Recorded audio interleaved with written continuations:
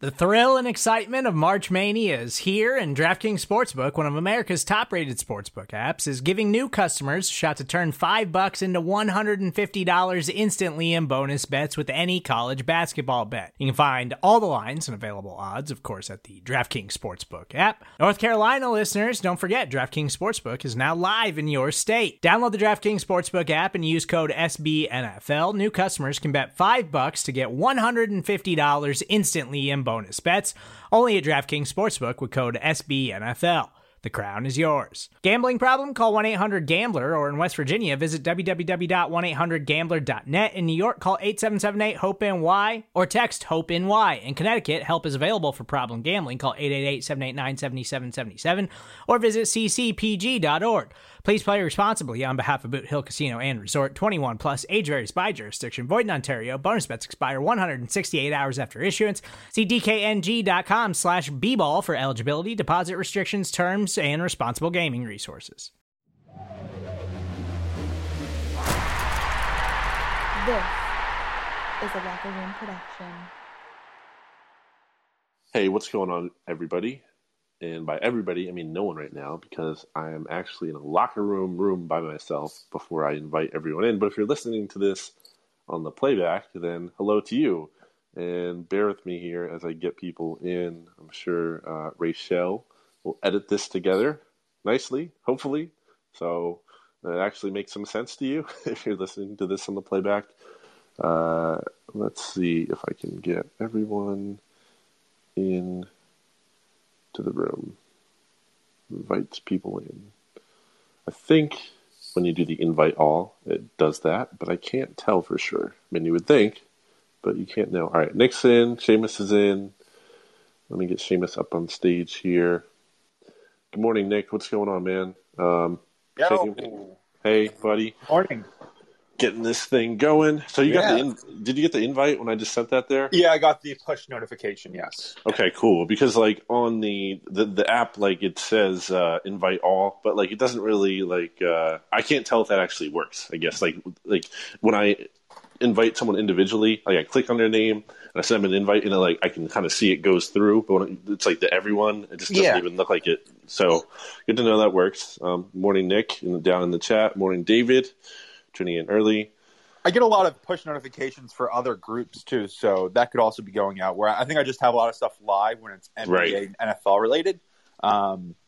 So someone could just also see that. That's a random 49ers fan. I've seen like a lot of 49ers content. Obviously, your boy Stats is doing that, and they've had they had the biggest trade over the weekend. Where I would say that the Eagles probably had the second, given how far the 49ers are jumping up and what it means for a team that's already been, injury rattled last year, but a Super Bowl contender. Obviously, they made the big game 2 years ago and are probably one of those teams that's primed for a fourth place finish, like a fourth to first, worst to first jump, especially if they get something new going at the quarterback position. So how do you feel about the trade, Shane? For the Niners or for the Eagles? Oh, I mean, the initial reaction is just anger because I saw someone. It's a guy, Jeff Wool, on Twitter, like at Jeffrey WUHL, and he made the point. This is if I wish I could have stolen it as my own point. This is if Brian Colangelo made the MCW trade, and I thought that was pretty apt. It was a move for future value. It's something that in a vacuum you would have to appreciate. But given the person who's made it, the lack of goodwill that person in this organization has built up over the last 3 years, and this team's inability to find talent outside of the top of the draft, who are the team's best picks? It's in the last few years, it's Lane Johnson and Carson Wentz, and they were both top 4 picks. So the farther they go down, it's the harder it is to you're getting more darts to throw at the dartboard, but you're moving further and further away from the dartboard, and it's harder and harder to hit that bullseye. Yeah, I talked about it on the Oddcast. It's like I just don't have the faith in this regime to make those picks. I even put up a poll on Bleeding Green Nation on Tuesday, and I mean it's no surprise that people aren't feeling amazing about this front office, about this team in general. But I think it was like 73%. So they don't have faith in the front office to make the right picks with these moves. Like positioning is one thing, right? Like putting yourself in a good position to be successful potentially is nice, but like if you don't execute, it's like then like who cares? Yeah. Like I hate to be like not process oriented because I feel like that's what we're all about.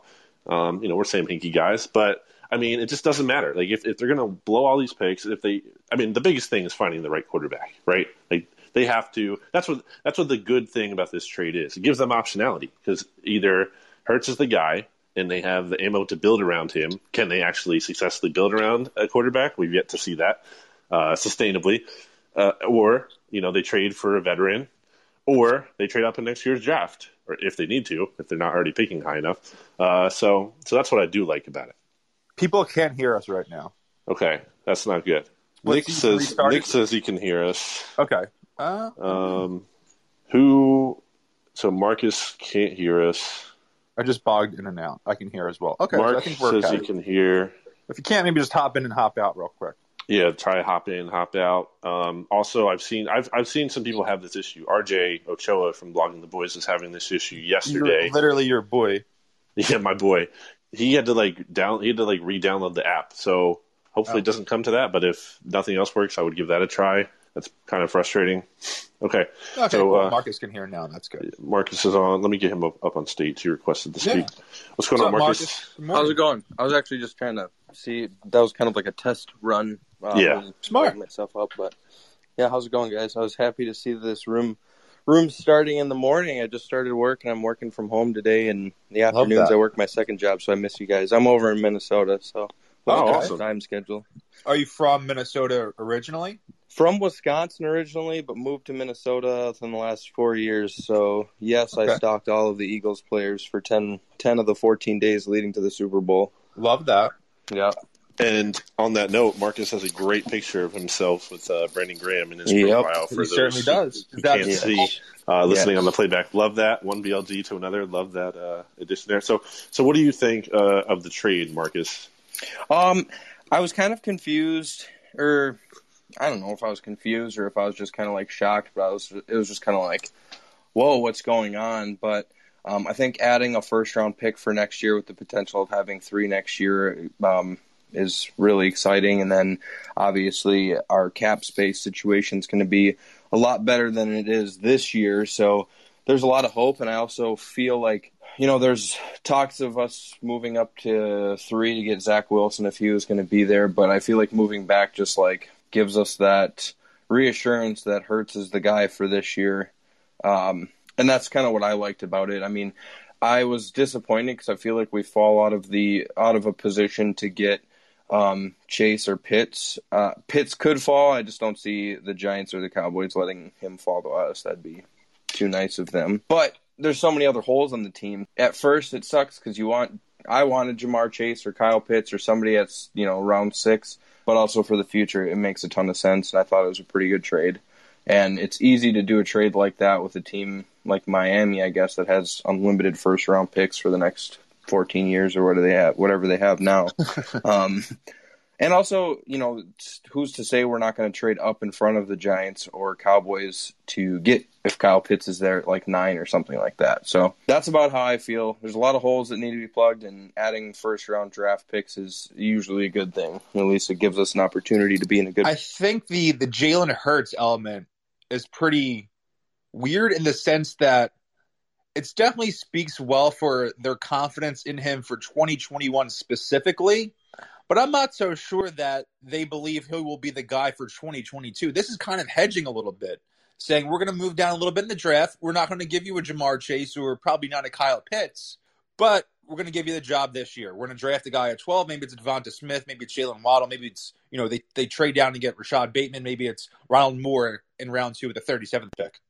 But next year, if Hurts is just okay, if he's doesn't light the world on fire, which is what I think he would really need to do to have this team have the utmost confidence in him going forward, 2022 comes, you're saying, hey, well, Hurts was okay. We don't think he's the guy. Let's throw these 3 picks and Hurts at Seattle for Russell Wilson. Let's throw these 3 picks at the team who has the first or second pick of the draft and get Spencer Rattler for Oklahoma or Sam Howell from UNC. I think they're hedging with Hurts right now. I agree with that. I think, again, it comes down to optionality, like I said before. Yeah, it's not unwise for them to do that. I just, as a Jalen Hurts guy that you can't assume this means they're handing the keys of the franchise for him going forward. You have to realize that this is mostly a 1 year experiment we're dealing with right here. Yeah, so I would say he's both a winner and a loser from the trade. Just, winner in the short term. It's pretty clear that he's going to get this year to start and show what he can do, and that's a good opportunity. And there's a chance he can make the most of it. Now, I think if you're a big Jalen Hurts fan, as you are, Shane, you could say that, or maybe you're not quite at this level, but I'm just saying the biggest Jalen Hurts fan will want to see the team go all in on him. Yeah, I wanted him to have every chance to succeed the way the franchise has kind of failed all of their franchise quarterbacks over the last 30 years. They didn't give Wentz really enough weapons. They didn't give Donovan enough weapons. They didn't give Randall enough weapons. Obviously, Hurts doesn't have the pedigree of all those three guys the way they were coming into the draft. And, Randall is maybe the most toolsy NFL quarterback we've ever seen, either him or Michael Vick. But you would have liked to have seen a Jamar Chase with him saying, this is the best wide receiver prospect in a handful of half dozen years. And Chase what you can do with this guy. I totally agree. And Chase might go at 5 anyway. We're here now, so maybe that's not possible. But I think the Dolphins knew they were getting Chase either way. Like, we were taking him at 3, but we were trading down to 12, back up to 6. I feel like that was like a shadow 3-team deal. The Eagles aren't making that move until San Francisco and the Dolphins have that okay. So it was kind of like a handshake agreement to me. So I think either way, they were telling the Eagles, look, we're taking Jamar Chase, whether it's at 3 or 6. You can move down here and snag a future first for your troubles.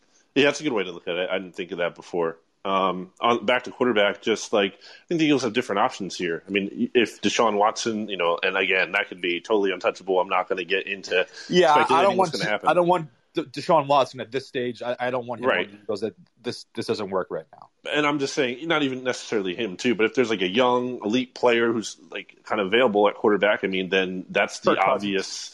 that's the obvious top route to go. He would be number one, if there weren't off the field issues, which there are.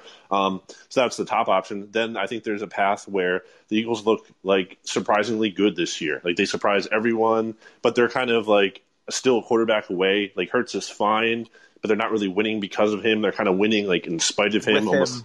Yeah. He has kind of those high leverage moments in the fourth quarter, those big third down runs, but isn't really leading the team on a, charge and early leads in the first, second, and third quarters. I feel like that's probably the most likely outcome for him this year I could see, but I still have faith that he can be, an above-average starting quarterback for this team. And, if the weapons are right, maybe they get Devonta Smith at 12, and he's, electric and, from day one. Maybe they go 9-8, with him or something. And I got to get used to 9-8. I know. It's a weird one. But maybe it's that. And then at that point, they're hey, we're really not that far off in terms of the rest of the roster. Now, I don't think this is the most likely option in my opinion. But I'm just saying there's a path where they feel they're not far off. And then that's when you go and try to get Russ at that point, if he's still available. You get that veteran quarterback and you can try to win now. Or I think the more likely thing is they realize after another year where potentially they're not good enough. They clearly need more pieces, and Hurts just isn't the guy. He might be okay, fine, but the way I think about it, if Hurts is anything less than convincing, is how I'd put it. If there's any doubt at all, then I think they're going to pivot because I don't think they're already all in on him now. So.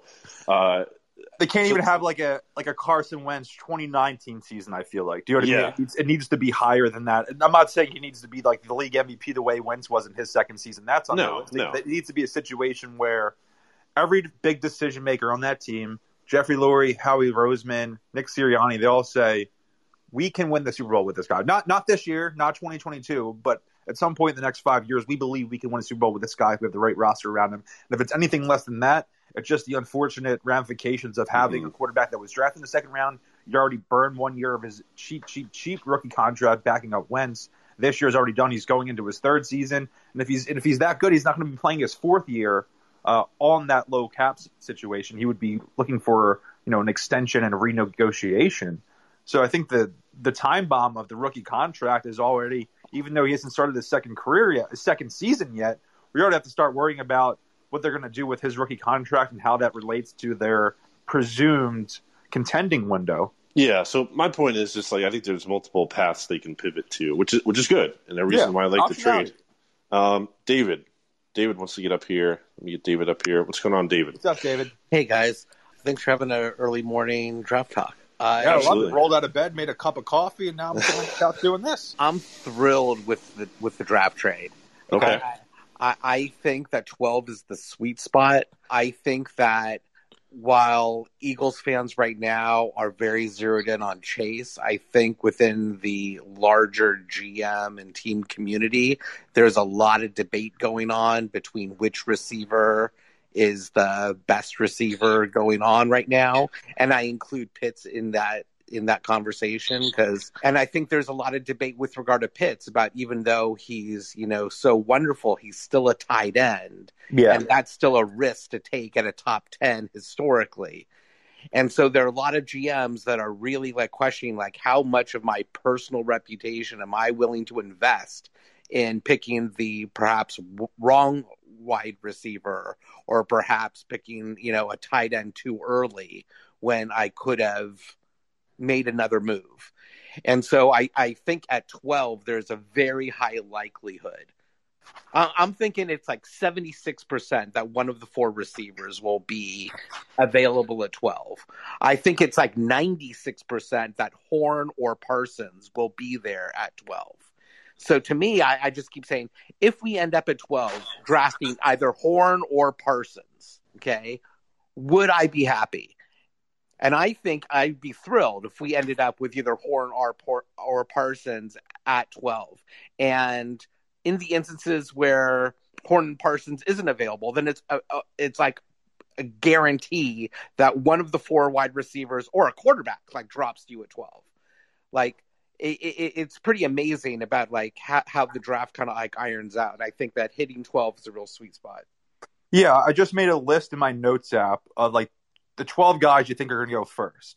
It's Lawrence, Wilson, Fields, Lance, the four quarterbacks, and you can throw Mac Jones in there. That's an iffy. It's either a top 12 or top 13. Depends if the noise around the 49ers liking him is that true. Which, if the 49ers did take Mac Jones, huge for the Eagles, because that means it's probably going to be 5 quarterbacks going in the top 10. Then you have Chase, Sewell, Pitts, Slater, Horn, Smith, Waddle, Surtain. So that's either 12 or 13 guys where you're getting at least one of those guys to fall. Which you're saying, if we like all those guys on an relatively similar angle or to a certain degree, that's good for us. But the thing to me is, if you really truly loved a guy and you're praying for him to fall to you at 12, maybe you should just take him at 6 and take that the other aspect of optionality out of it. And it's a situation we saw in for years with the Eagles, whether it's 2019, I think of the Marcus Smith draft is the infamous one where they're saying the top 6 guys on our board were all gone by this pick. So then we traded down and we got a Marcus Smith who ended up not being a real NFL player. So a situation like that where I don't want them to say, our top 5 was Pitts, Chase, Sewell, Slater, and Horn, and then they're left with Surtain, and that wasn't really the guy that they were so zoned in on, but they felt like they needed to take at that point. Yeah, I'm a little older than you. I remember when we drafted McNabb. Yeah, and this was a little before my. And they were not the draft aspects. There were 5 quarterbacks that everyone was talking about. Keely, there was Culpepper, there was Akili Smith, there was McNabb, Tim Couch. There are all these people, and there was this fierce debate going on with who you're going to pick. And people were saying the Eagles should trade down and they'll get one of the quarterbacks. Yeah, I hate that. And I love the fact that the leadership made a decision. And they said, this is the guy that we want to build around, and this is the one we believe in, and we're sticking to it, and we go. But they had a luxury there that the Eagles this year don't have. They had more cap room. They had more young players. They had more resources going forward. This year we are in such a difficult position with regard to our cap space, with regard to the age of our team, with regard to the resources we have moving forward. Picking up an extra first-round pick, getting a 4th-round pick this year where we didn't have one, I think is a big deal. I think those are valuable resources. I was actually afraid that we were going to waste resources trying to move up for a player that we probably weren't going to be able to get. Yeah, I'm anti-move up for anything other than a quarterback. Obviously, we've seen it have success with the Eagles, primarily with Brandon Graham and Fletcher Cox, 2 obvious true cornerstones of the Eagles Super Bowl run in this past era of success with the franchise. But I think in a vacuum, you have to look at it from a value perspective and where the Eagles are at right now, given their dearth of talent.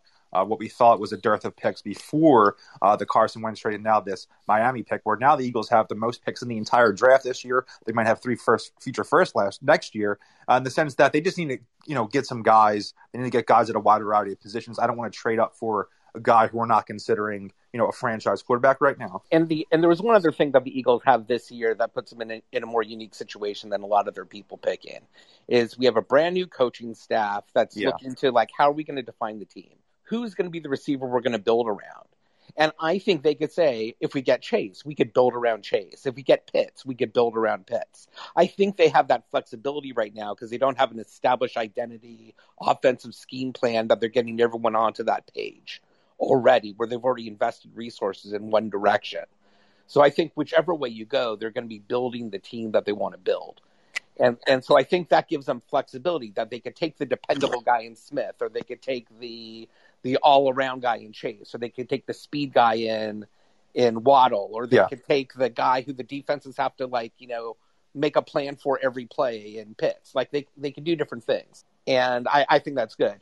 But I mean, I heard Gowton make the point about how strong the receivers are in the NFC East, and the value of being able to get a quality secondary player, which has been overlooked by our defensive coordinator choice of the last decade, and now being able to pick up someone like Horn or Surtain, or Fairley, all these people are likely to be available at 12, will be huge impact for a team that's overlooked the secondary, for a long time.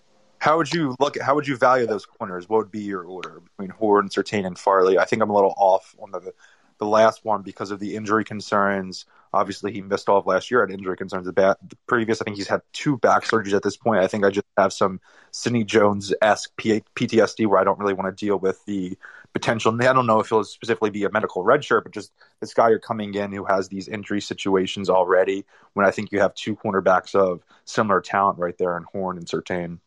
Exactly. I mean, because of the Eagles' history, I would stay away from Fairley just because I'm a little gun shy. Definitely. Okay. If we had more of a history of being able to, pick secondary players, I think if we're picking a secondary player, they have to be someone who could contribute right away. Yeah. And I think Horner Surtain can do that. And the likelihood of Horner Surtain being there, I think, is very high. One of the two. Surtain coming out of Alabama, I mean, I can put enough stock in Alabama players. When in doubt, just drafted an SEC defensive player. That's my motto this year. When in doubt, just grab a guy from there. I mean, it's amazing to me when I look at Surtain. It's think of the competition he had to go through to be able to get offered a spot to join Alabama, and then to make the team in Alabama, and then to be able to start on the team in Alabama, and then you're coached by the staff at Alabama, and then you play against the competition that the SEC plays at a high level. I mean, that is a pretty high pedigree, and I think the production that he's delivered is outstanding, and I think he would be a huge improvement overnight to the character. I think what it would signal to the rest of the team about what the role of the secondary is would be huge. But then you look at someone like Horn, who is just as productive, but he has pro pedigree of the fathers, both Pro Bowl players. Exactly, and he has that tenacity. Definitely, Horn is that person. I think I heard someone on another podcast say he plays like everybody on the other team insulted his mother. That's the cornerback mentality you need to have. And I love that. And I think Eagles fans love that. I think we're hungry for that Brian Dawkins, players going to come out there and just inspire, through tenacity and grit, being able to make it done. And someone who has that motor, so I really don't think we could go wrong with either one. I think both will be a significant impact. And on the flip side, I think Parsons is a top defensive player in this draft. And I have no idea why people are even talking about character issues with a guy when, honestly, I can't imagine if you were white that they would even be saying that it's a character issue. The things in his past, he was present when other people were hazing and he wasn't even named as the person doing it. Yeah. I don't even get it. And from everything I've seen, watching Penn State, everything I've heard from players in that locker room, he's a leader. Everybody loves him. He works hard. He works with other players to make them better. He takes people under his wing. Like, he sounds like a tremendous guy, and he sounds like he's the best linebacker prospect since Kuechly. Only he's bigger, stronger, and faster. Like, I mean, it's amazing to me. Like, you know, if we were able to land somebody like that, I think that would be outstanding too. If they take an Alabama player, it'd be the first one they took since 2002, which is just crazy. Since you mean in the first round or just overall? I think it's overall, right? I think directly from Alabama. Yeah, it's just insane. Hurts doesn't count, right? Yeah, I'm saying directly from Alabama. Crazy, insane. Says a lot. Want to get into the theme of the name of the room here. Who should the Eagles draft? And we were kind of hitting on that, but explicitly kind of want to have everyone say. You can say in the chat down below if you're commenting, or if you're up here on stage, we'll get to you. Or if you want to request to speak, we'll also get to you. For me, bring me Devontae Smith. Like, that's the guy I want. I'll be pretty cool with Waddle too, but Smith is just like, to me, he's just this year's Justin Jefferson in terms of a guy, like, just don't overthink it. He won the Heisman. He's a freaking baller. He had all this production. Like, just don't overthink it. Don't be like, oh, we can't, the weight. Like, no, don't overthink it. He's the guy. No, I don't know if he's going to be there at 12. But I want to read you guys this thing that you might have seen going around. Bruce Feldman, The Athletic, put this out. He was citing other players who were talking highly about Devontae Smith, and they said he doesn't drop a ball ever. The most impressive thing, though, is after each series, he'd come off to the sideline and tell their coaches they did this and they did this and this. He really knows coverages and what defenses are trying to do. Our guys came back to the sideline and said he's calling out what we're playing and telling their sideline what our coverages are and how we're playing our main coverage. God almighty, that's different. So, yeah. Also, like, cerebral kind of assassin on the field. I love it. I mean, Jalen Hurts literally called him a smooth criminal. He's the Luke Kuechly of wide receivers. So I'd also be cool with Waddle, though. Like, the profile there is just a little shakier in terms of he hasn't had the production. There's injury issues. I'm not going to get mad about it. I think there's reason to be intrigued by the upside there. But Smith is my guy. Who's everyone else's guy? Starting with you, Shane. Definitely Smith, but as the Jalen Hurts guy for BGN, the way they already have a rapport and the close friendship, I think Hurts said that Waddle is like a little brother to him. I think that is such an intriguing aspect. Though I would still go Smith first, and I actually think there's a higher chance that Waddle goes before Smith, just the way the league might value him and his speed and his ability on the outside. I actually have a mock draft coming in a few days for NBC Sports Philadelphia where I have Waddle going ahead of Smith. But Smith's my guy. I would also say I might be more into trading down rather than grabbing a cornerback right there. Or the way that this franchise has so valued the trenches between edge rushers and offensive tackles, I could see a situation where they trade down and maybe pick up a Gregory Rousseau from Miami, Mr. 305 over there. And this is a weak safety class, and I kind of value safety more than cornerback, and it's a situation where I don't necessarily want to do this, but one possible thing I could see that I think I might be on board for was trading down and maybe picking up the safety from TCU, Trayvon Moehrig. Moehrig I love. I just think he's a great pick with their second-round pick. Yeah, but my thing is he a late first? Is he going to be there at 37? I think if he's there at 37, you run to the podium before you have any chance to even field a call about a possible trade. He's the guy I like at 37 automatically. Christian Barmore from Alabama, Newman Gretty, South Philly guy. Those are my two guys at 37, but I guess it's kind of contradictory to me complain about how much they're trading down and missing a shot at premium talent early at the top 6 pick. But Smith is like my top decision: stay at 12, draft Waller or Smith, see how things go from there. So by my numbers, I see like an 11% chance that Chase is there at 12. I see a 19% chance that Waddle's there at 12. I see a 26% chance that Smith is there at 12. I see a 40% chance that Pitts is there at 12. So if I'm kind of like looking at all those players, I kind of think one of them might be there. And I'm with you. I think like Luke Kuechly, going for the Luke Kuechly of the wide receiver core and Smith is, an amazing get. I'd be very happy with Waddle there and the speed and size that he brings. I don't think you could go wrong if you added Chase into your mix. But Totally. I think if I had my choice, if Pitts was there, I'd be taking Pitts. Marcus, who's your guy? If you're still there, up on stage with us here. Marcus had another question too, if you wanted to get to that. Yeah, I'll stick with the theme here quick first, but I would have to say I like Devontae Smith. I would have taken Chase over Devontae Smith at 6. Yeah. But being at 12, I would love the value for Devontae Smith. And I was actually just looking up. I don't know exactly how old he is, but I also wonder at his age, and because he is still young, he's 22. It says here, so he'll be 23 in November. How much is he gonna grow into? Because he's a 6'1" frame, so how much is he gonna grow and build on that in the NFL naturally? I know he said, he's 170 pounds, and so what? But is there a chance he's going to put on any 5-10 pounds of muscle just by being in the NFL and working out on in professional? I suppose he does work out at Alabama, which is pretty much like a professional scene. But yeah, that was just one thought I had. But I would take Devontae Smith or Waddle at 12. I just want to give Hurts a chance. I want to give him an opportunity this year if we're going to commit to him. And that was kind of the other question I had too, kind of, circling back to Hurts is what do you guys see as the, is there numbers for him as to how would we look at it and go, okay, he's our guy, going forward? Is it just going to be just a pure, is he missing plays and stuff like that? Or are there certain numbers? I had some numbers in mind because I was actually talking to one of my buddies about this who's an Eagles fan, and I was like, let's say if Hurts goes out there and has 3,800 total yards, 25 total touchdowns, and 15 total turnovers.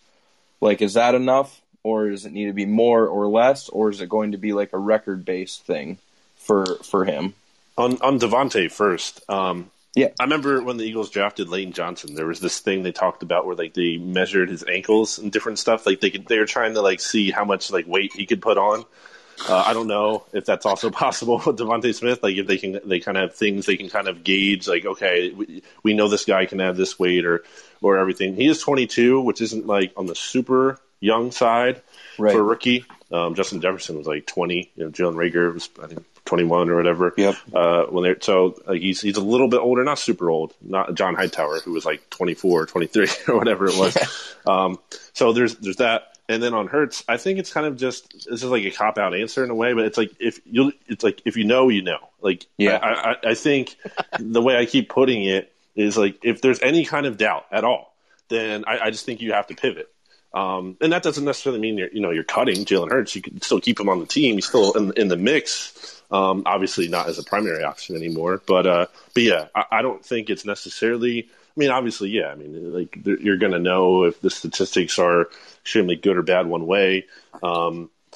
If the team success obviously is a factor. There's a lot of different factors that go into this. Wow, leadership. But I think it's going to be. I think if he's not the guy, then it's a pass or fail. Yeah, I think you're going to know it. I think you're going to know about Jalen based on how everybody else does.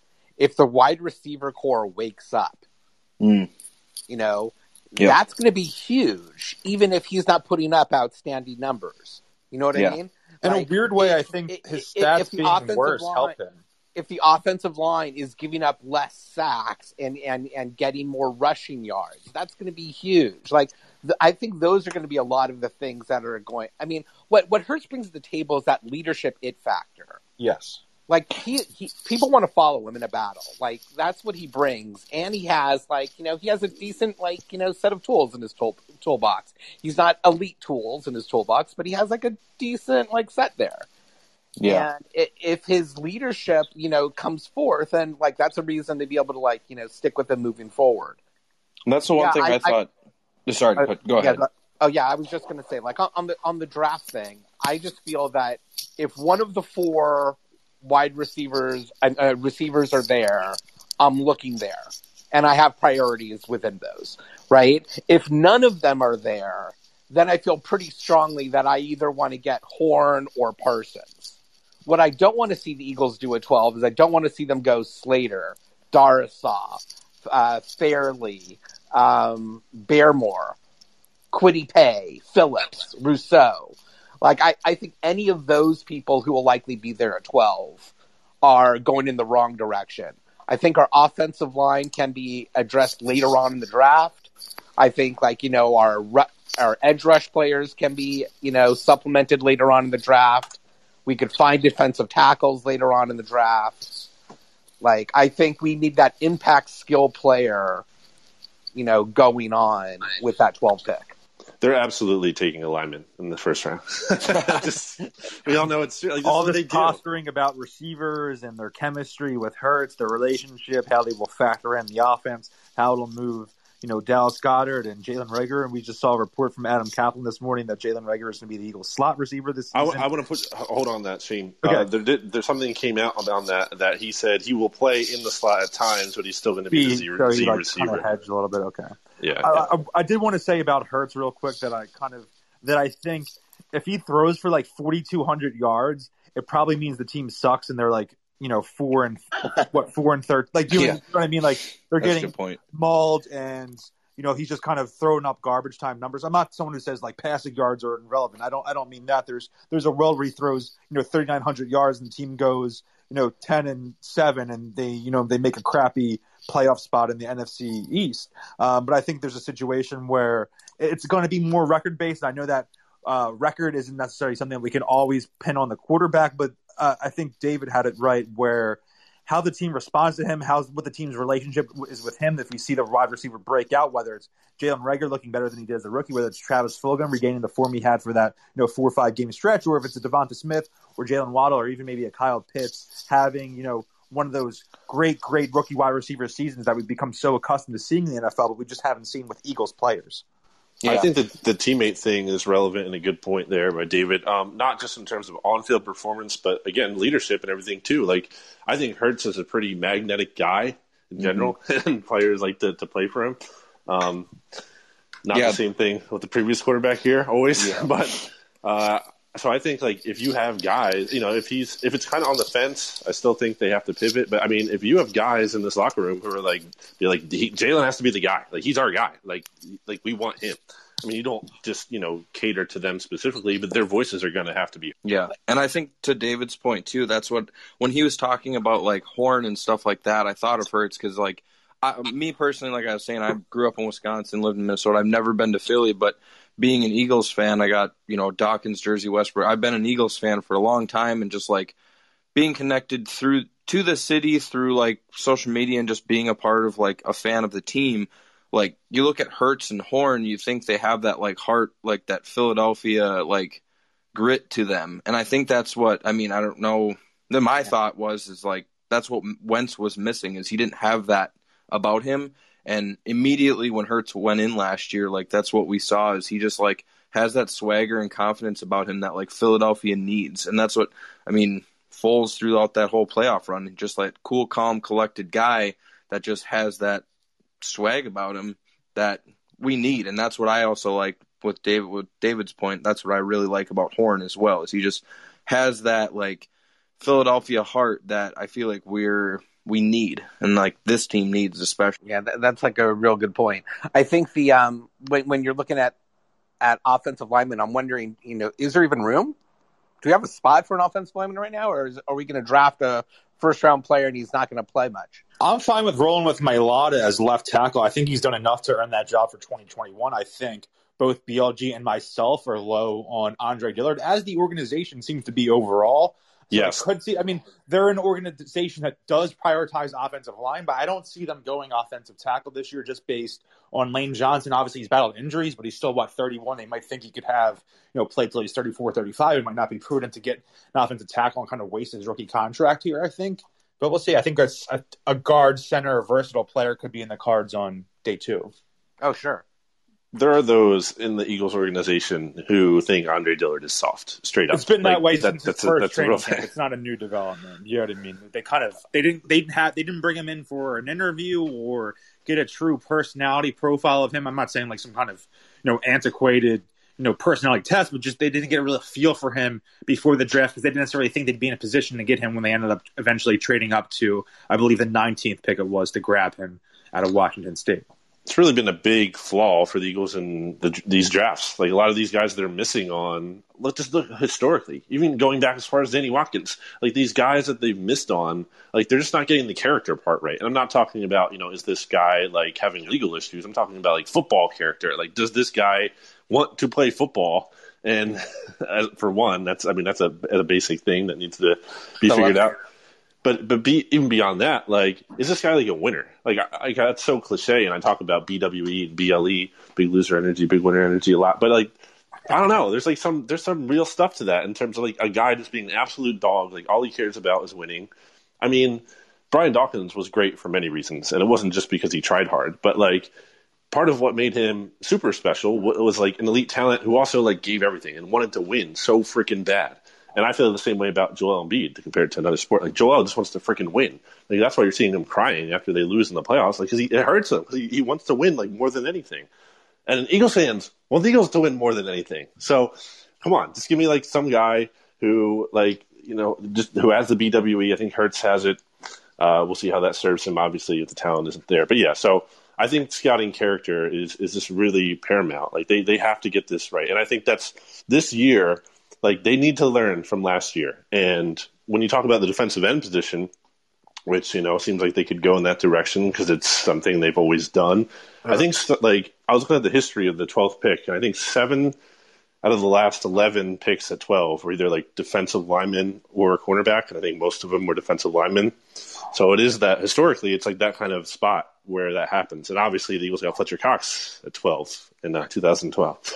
Well, it's funny when you say BWE because I think a big component of that is a willingness not to rest on your laurels. Sure. Like I look at somebody like Gregory Rousseau who has like God-given like talents, and is happy to let him coast on that. And enjoy what comes to him, right? But I don't see him as like one of those like LeBron type players who wants to like add something to his game every single like season and be able to like build and build and build. Whereas like the other players, whether it's Chase or Waddle or Smith or Pitts or Horn or Surtain, like Parsons, JOK, like all these are players who are just like, they're constantly battling. Like, what can I do more? How can I get faster? How could I have made that play? Like, those are the people I want to get inspired by. And I think that there'll be, a lot of them at 12 for us to look at. One thing that Solak has talked about in terms of Devontae Smith is he thinks the Eagles aren't going to be in on him just from what they value. Like from an analytical perspective, Devontae Smith is very much like the exception because of the weight and everything. Like that's not a guy you bet on in terms of profile. And I can get that. And by contrast, he was talking about how like a team that really just relies more so on tape and everything and scouting as opposed to the analytics and like, by analytics, I mean like historical precedents and everything. Yeah. Like the chance that this guy could be good just based on history. What's the prototype? So I think that's fair. And in general, I want ideally my organization to be, marrying those two. And I think you absolutely can't just ignore, the chances of the hit rate and everything that they come up with. But you can't also just, I think they've relied too heavily on that. It's interesting when people say analytics because the key thing about any analytics is production. And Devontae Smith's production has just been outstanding every year. And he's always been undersized, and he's always been slower, and he's always weighed next to nothing. And he still was invited to Alabama and made the team in Alabama and beat out all the other like 5-star whatever receivers coming out of Alabama, and then produced, on the field week in and week out. Like if you're crunching numbers and studying analytics, that's got to jump off the page. Yeah. Also, I mean, like, obviously, there's no combine this year, so hopefully, I forget. Did Devontae Smith work out at the pro day yesterday on Tuesday? He did more than expected. Okay. Like, people thought he was going to do like limited stuff yesterday, and he ran more routes and he took more passes and he like did more stuff than people were expecting to do. Yeah, because like people were pretty impressed from what I hear. Because you want to see all that. Like that all has to be part of the picture. I think the thing that drives me crazy about not taking Jefferson last year was just like he checked every box. Like what didn't he do? I mean, you can say the outside receiver thing, slot, but like that was just always garbage to me anyway. I mean, he was playing as I think like a 19-year-old, as a junior or whatever, or 2000 whatever it was, 2018. He was a junior and he put up like 800 yards still in the SEC. Like it was fine. He wasn't like dominating, but so when you go back to Smith and production, I want to talk about that at like a high level. Like this isn't Donnell Pumphrey becoming the NCAA leader in rushing yards or whatever he did, playing for San Diego State. Like this is Alabama. This is the SEC. He was dominating. Like you can't ignore that. I agree. And Howie is willing to make the decision on his own if necessary. But it seems to me over the years that Howie's been in the big seat, that he has always preferred to be able to get like the measure of the room. And he cared what the coaching staff thought. And he cared about he took that inventory and allowed that to shape a decision. What I don't know is I don't know anything about this coaching staff in terms of what are they looking for. Are they like heavily into analytics? Are they like Chip Kelly and they want like big, tall, like wide receivers who are like bigger and stronger and faster than everyone else? Are they looking for like speedy, shifty guys? Like I keep hearing that they like 2 tight end sets. Is this like essential to them? Are they really, is that like a key component of what the offense is going to be based on having 2 active tight ends on the field on a regular basis? Because all these things will like weigh into it. And I don't know enough about the new coaching staff to be able to predict like what they're looking for. Any insights that anyone here has would be like great for me to hear. Yeah, we just don't know, really. There's a lot of unknown. I mean, it's kind of funny you ask about the coaching staff, what they prefer, because apparently the coaching staff is to blame for the Eagles drafting Jalen Reagor, even though Doug can't hire his own coaching staff. But then somehow he's making the picks and turning the cards in, and how he isn't. Okay. So I don't know, how much power the coaching staff has. It's hard to say exactly. I mean, we can obviously kind of try to look back at like, okay, what did Sirianni have with the Chargers? They had some bigger guys there. They drafted Michael Pittman last year. But like they might already have that on their roster if they believe in Travis Fulgham. Maybe that's their X. It totally depends how they want to use these guys. But we have some people from Florida, right, who are now on the coaching staff. Yeah, Brian Johnson, the quarterback's coach. Right. So I mean, to me, if Pitts is available, is there any way he doesn't take him? I don't think Pitts is going to be available. I think he's going to go. And, I mean, I think if the Eagles really wanted him, they would have just stayed. I think they would have stayed there at 6 and taken him. I know, take him at 6 is really tough. How do you justify to a lot of people that you took him at 6 instead of the wide receiver? Like, to me, that's a huge hot seat. Yeah, I don't think it's going to be Pitts. I don't. And I think the 12 personnel thing gets a little overstated there. The Colts were like middle of the pack in 2 tight end sets last year. The Eagles have led the league each of the past 2 years, like an obnoxious amount of 12 personnel. It was like 52% in 2019. And then I think it was something like 34 or so percent last year. It's just not a real way, in my opinion, to run your base offense. I mean, I think it can be a nice change of pace. I think it has a place in the offense, sure. But it can't be your offense. I mean, do we know anything about the defense? Are they running 3-4? Are they running 4-3? I've heard some stuff about cover 2 in the secondary. Yeah.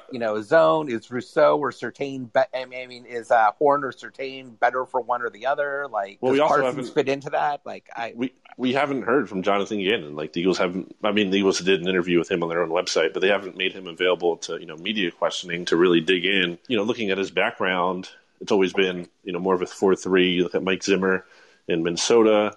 You look at the Colts. Cover 2 is something that comes up a lot when we talk about Horn played in a cover 4 at USC, so they think that people are saying that could be a good fit for Gannon's cover 2 scheme.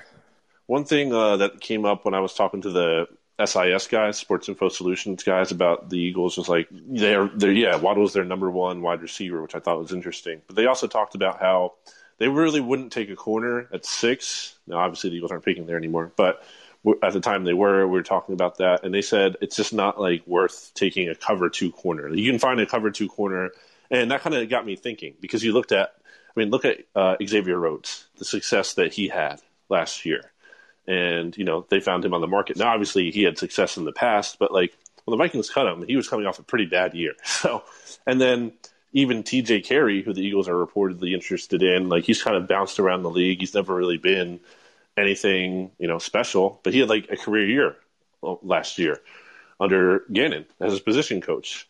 And I'm just wondering here, can the Eagles maybe do more with less at cornerback? And that kind of almost makes me question if they will, and if they should really take one at 12. That's a good point. I mean, that's what we've been doing. Been doing in terms of trying to do more with less.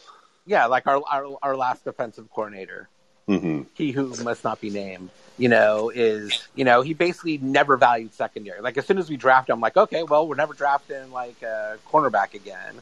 He doesn't care about safeties. He always thought his wide 9 would put all the pressure you need, and I wouldn't say he find didn't care somebody about in the safeties. 7th round or free agency to pick up and throw back there, and that'll be fine. I would push back on the safety thing. I mean, Jenkins is really important. He's incredibly important, and then he loved Rodney too, and that was a big signing in 2016. And then even when Slay, they gave him a record deal. Now you had Mills.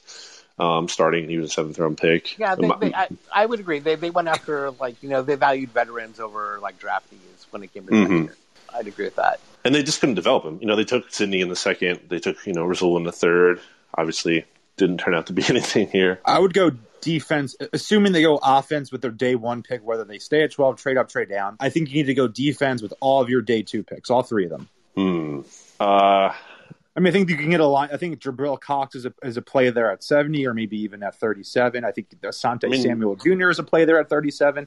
I think, so Trevon Moehrig, if he falls to 37, Christian Barmore, all these possibilities. And then, at 84, you might have Johnson from Indiana as a safety. You could have Trill Williams, a cornerback from Syracuse. There are all these options there at 70 and 84. Yeah, I would love to get Asante. That'd be really fun.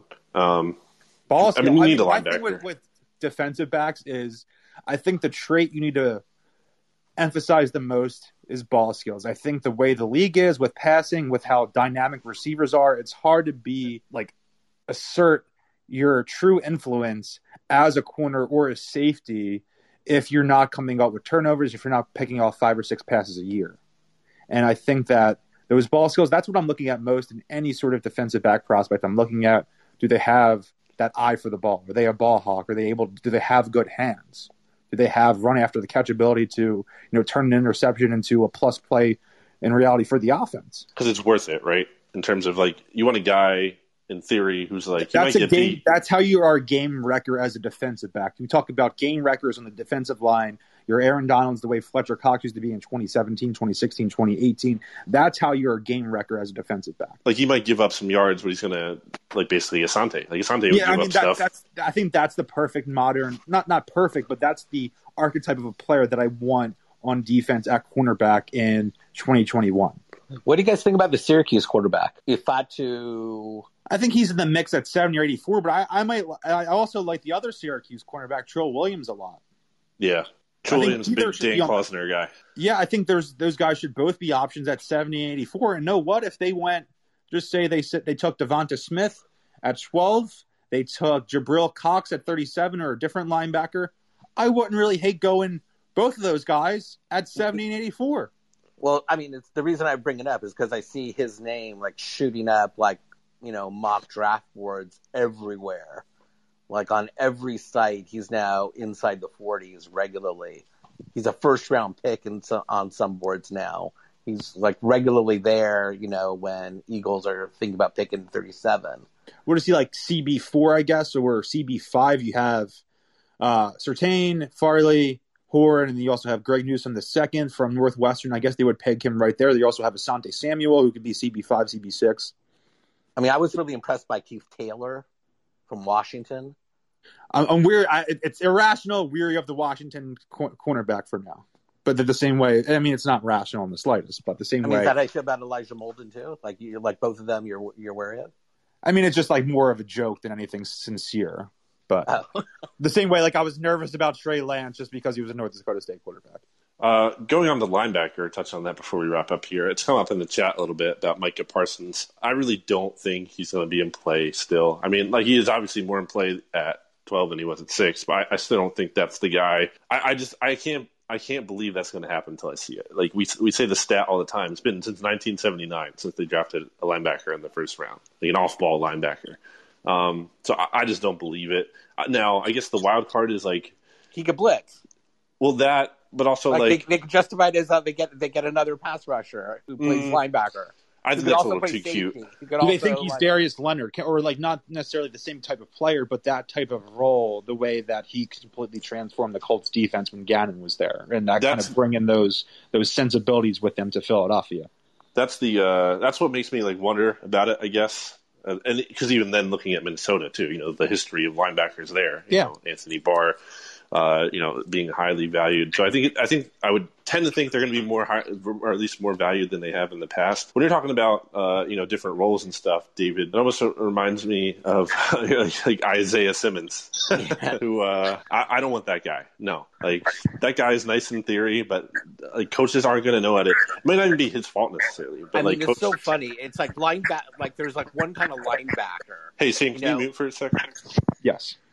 It's like there's one kind of linebacker, and yet like they come in all these different shapes and sizes. Like Parsons is different from Collins, which is different from Jabril Cox, who's different from Nick Bolton, who's different than Pete Werner. Or Dylan Moses is like, a linebacker, and like they're all completely different players. All right. So any final thoughts before we wrap up here? Any burning desires to get off your chat? Anyone in the chat down below, or anyone who wants to cross to speak? David, Shamus, any last words for us before we wrap up this morning edition of a Locker Room Chat?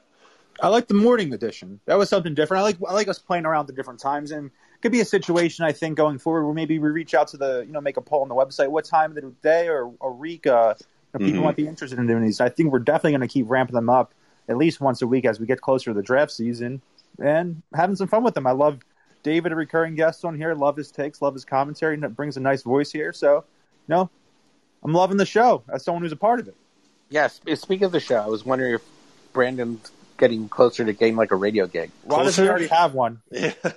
Hey, if you know anyone who can get me in, let me know. I'll take it. I'll consider it. So that does it for this week's episode.